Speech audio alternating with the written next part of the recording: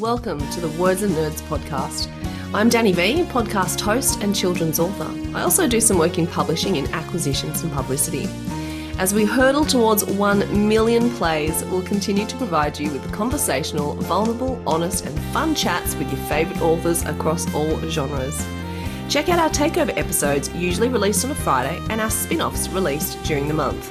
Thank you for being here, being part of the journey and supporting Aussie creatives. Welcome to the Words and Nerds podcast, where we bring literary goodness straight to your ears. Today, I welcome a return guest, Vanessa McCausland, who is author of The Valley of Lost Stories, The Lost Summers of Driftwood, The Beautiful Words, and the novel we're going to be talking about today, Dreaming in French. Welcome back, Vanessa. I know you've got your elevator pitch all ready to go. Thanks, Dani. Thanks for having me. It's lovely to talk to you again. And to kind of, I like watching people's journeys as an author, your fourth book in. So we'll talk a bit about that as well. But first of all, do give us your perfected elevator pitch on Dreaming in French. No pressure, of course. Oh, yes, the elevator pitch. Saskia Weil is living in Sydney with her family when she receives a letter from a French solicitor informing her that she's inherited half of this villa on a tiny island on the southwest coast of France called Ile de Ré. And she returns to this island, and it's where she spent a summer as a 19-year-old au pair. And it's here that she met Simone Durand, a French heiress, and Félix Allard, a salt worker. And Simone has also left her a manuscript written in French. She's left half of this villa to Saskia and the other half to Félix. And she's left a manuscript written in French, which Saskia sort of needs to translate in order to understand why Simone has drawn her back to this island that she's sort of been repressing and running from for 26 years. And it's set partly in the present as Saskia returns to the island with her family, and partly in the past as we see Simone, Saskia and Félix during this summer in the 90s and sort of their connection. But Saskia has to work out what really happened in the past in order to save what's most precious to her in the present. Wow, there's a lot going on there, Vanessa, but what really stood out to me is I would really like to get that letter in the mail that someone's left me, this incredible it would be nice. in France. So here's hoping. No, what I really liked about the novel was all those different threads, because there's a complexity to it in terms of going back to the past and going, seeing them in the present and trying to unravel the mystery, which is in some ways, the manuscript in French, and trying to unravel, the last 26 years. How did you balance moving back and forth from past to present and unraveling the mystery of the manuscript, all of those threads? Yeah, that's a good question. I think I sort of just started off writing it in Saskia's perspective, and the first couple of chapters are with her, but then I sort of, with all my books, I always have a past thread, and it's kind of become my thing that I do. And with the Simone chapters, because we're in Simone, the French heiress's head, they sort of came in around chapter 4 just naturally. I just sort of was like, okay, I think she has a voice here, and then I just started writing her, and she came out really sort of clearly and strongly, which is sometimes what happens with characters, and you're like, okay, so she's going to be a major part of this story. And in the end, it ends up that half the story is hers because half of it's in the present. The other half, every single chapter has le passé, which is the past in Simone's voice, way back in the 90s. So it was kind of quite an organic process, I guess. It just felt like she was the other main character in this story. And I guess, it just felt like she was the one I wanted to tell it through rather Mm, than Felix, who's a much more enigmatic kind of character. mm. Yeah.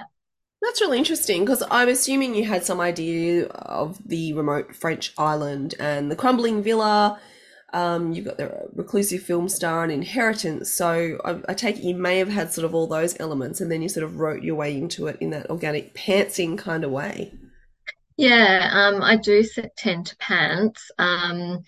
Yeah, I mean, I had the setting, but I didn't have a lot more, and I knew that Simone had lost her parents and that she was returning to this island, but I it was took me a while to figure out what her sort of I guess what she wanted out of the story.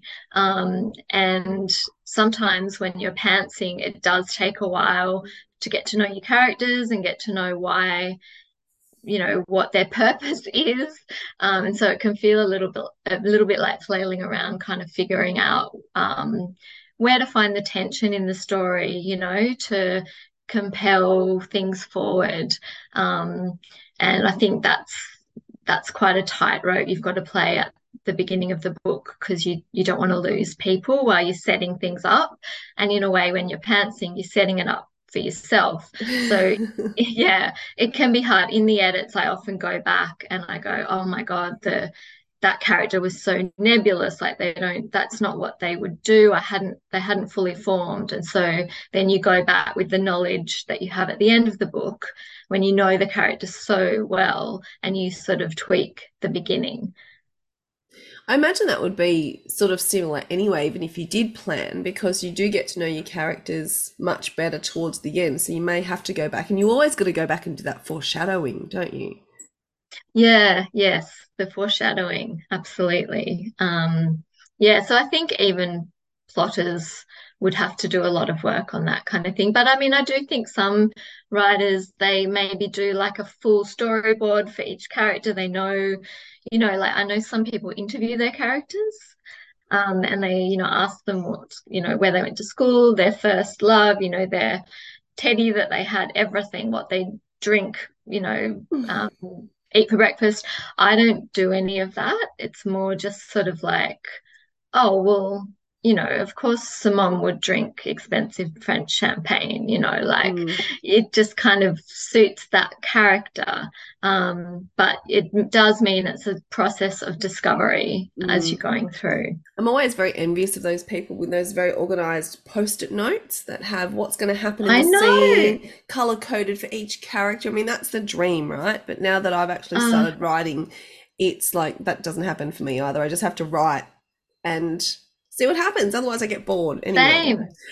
So you're a pantser as Yeah, well? I had no idea. I thought I was always going to be a planner, and every time I planned, I got bored Mm. and couldn't finish the story. So that's in Yeah, kids, that's in that's children's how I literature. feel. Yeah, I feel Mm. like when I'm dabbling in crime a bit, not that I've had anything sort of worthwhile talking about in that space, but I think crime might be different. You might have to plan a bit more for that. I don't know. I'll let you know if I ever figure that out. So, talking about your characters, I mean, obviously they have to have very different voices and you're discovering them as you go through. How do you make sure that as you're discovering them, they also sound very different from each other? Yeah. I think that voice is something that at the beginning you're really trying to figure out. And I don't feel like I can really keep going with a book until I have the voice done. So with this book, Saskia's voice is in the first person. And I hadn't written first person before, which was a little intimidating, but I wanted to try something new. But more than that, when I wrote her in third person, it wasn't right. And so then I tried first, and I'm like, yes, that's it. And so then I had, well, how do I write Simone? She's talking about the past. But initially I had her in the first person, and that didn't work. It just wasn't the right feel. And I put her in third person, and it worked. And I'm like, okay, that's how we're gonna go. I don't know if you have that, but it's like something about the voice either doesn't work or does work, and then you just follow that. Um, Yeah, and it's frustrating because you want the voice to work because you want to progress with the story, but the story can mm, only progress once you get the voice that's right. right. It's so true. It's so true. And And you can it's spend a lot of very, time. Yeah, you spend a lot of time trying to develop that voice. But once you do, I think you can progress very fast. But yeah, until you do, I feel like you're treading water. yeah, I completely agree with that. And I had a lot of trouble with trying to, I guess, instead of just following the instinct, which was Saskia first person, Simone third person, I was trying to struggle to make them the same. And then I was just like, then I gave in and just let the story do its thing, you know? Yeah, because you never know too when it comes back from an editor or a publisher if they're going to question the why have you got a first person and a third person or should you have done it this way? Like you Yeah, start doubting yourself because you try all these different things and I don't even know what to do anymore. So it's it's good that you followed that instinct and went with it and it obviously worked. yeah, it was a relief because I wasn't sure. And I think it was Mickey Brummer. I heard her talk about her book, The Last Regrets of Clover, I think it's called. Beautiful book. She wrote the whole thing in third person, and then the editor came back and said, no, this needs to be in first person. So then she redid the entire manuscript, and I think that would be really hard. Yeah, that's a Um, complete rewrite, isn't it? yeah, it is because it's not just changing to I, you No, know, no. it's quite a different sort of feel and what the character notices. Mm. Yeah, it's more immersive in first person, I think. Yeah, I agree. Isn't that interesting? And you never know, I never know which which way to go. So it's interesting when you write something, an entire manuscript in third or first and you get asked to flip it. So, but Oh yeah, that's what they're there for. They know what they're doing. And usually when you do follow the advice, you're like, yeah, it does sound better. How did I not pick that up? Um, yeah, Now, set in true. France on a remote island, is France a place that is close to your heart that you visited, that you had to go for research? Tell me about France. Um, well, I wrote it during the latter part of COVID, so I couldn't go there, very It tragically. really was dreaming about It France. was. It was exactly dreaming. Absolutely. Um, but I lived on Ile de Ré as a 19-year-old myself. So it was pulling on, I lived there for 6 months and I knew the island really well. So even though I hadn't been for many, many years, I kind of had it, I don't know, it was sort of in my, long-term memory. Started researching it online, it all there on the tip of my sort of, yeah, imagination.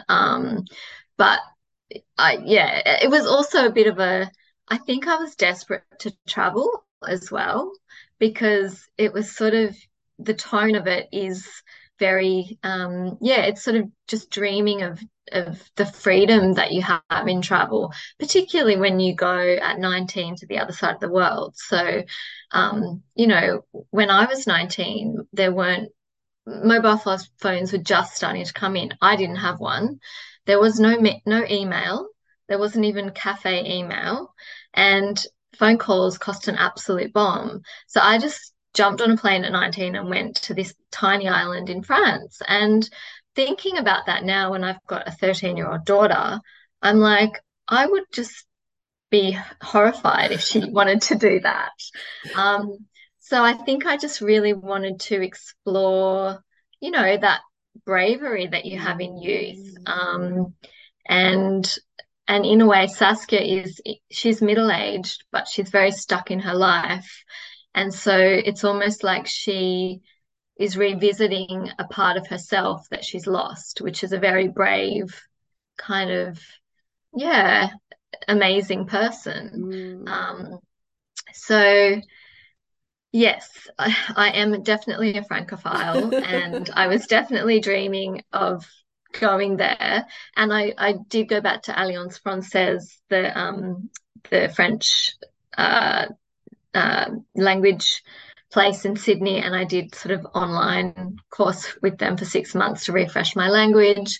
And there's quite a lot of French language in the book, which was me sort of diving back into, I used to be fluent, but I'm not anymore. And there's a lot in the book as well about sort of language and how you're one person in your native language, but then you're a different person when you're speaking another language. And I wanted to explore that as well. That's And really how interesting. Saskia sort of goes back there and the language just starts to come back to her, which is actually what happens. And it's sort of really beautiful and amazing. Your brain kind of gets there and then it just clicks back in and you're like, okay.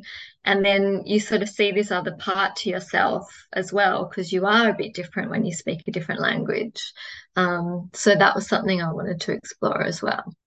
I like that. What I really thought was interesting and is only true for some of us now is that life without technology and phones and Wi-Fi, and then, Mm, the other part of our life with all of that stuff. Because like you said, you expect that if your child at 19 went over there, you'd be messaging them and phoning them every day or emailing them or, whatever totally. most days. Yeah. And so it's Like, and interesting. tracking them. Yeah, yeah, tracking device for sure.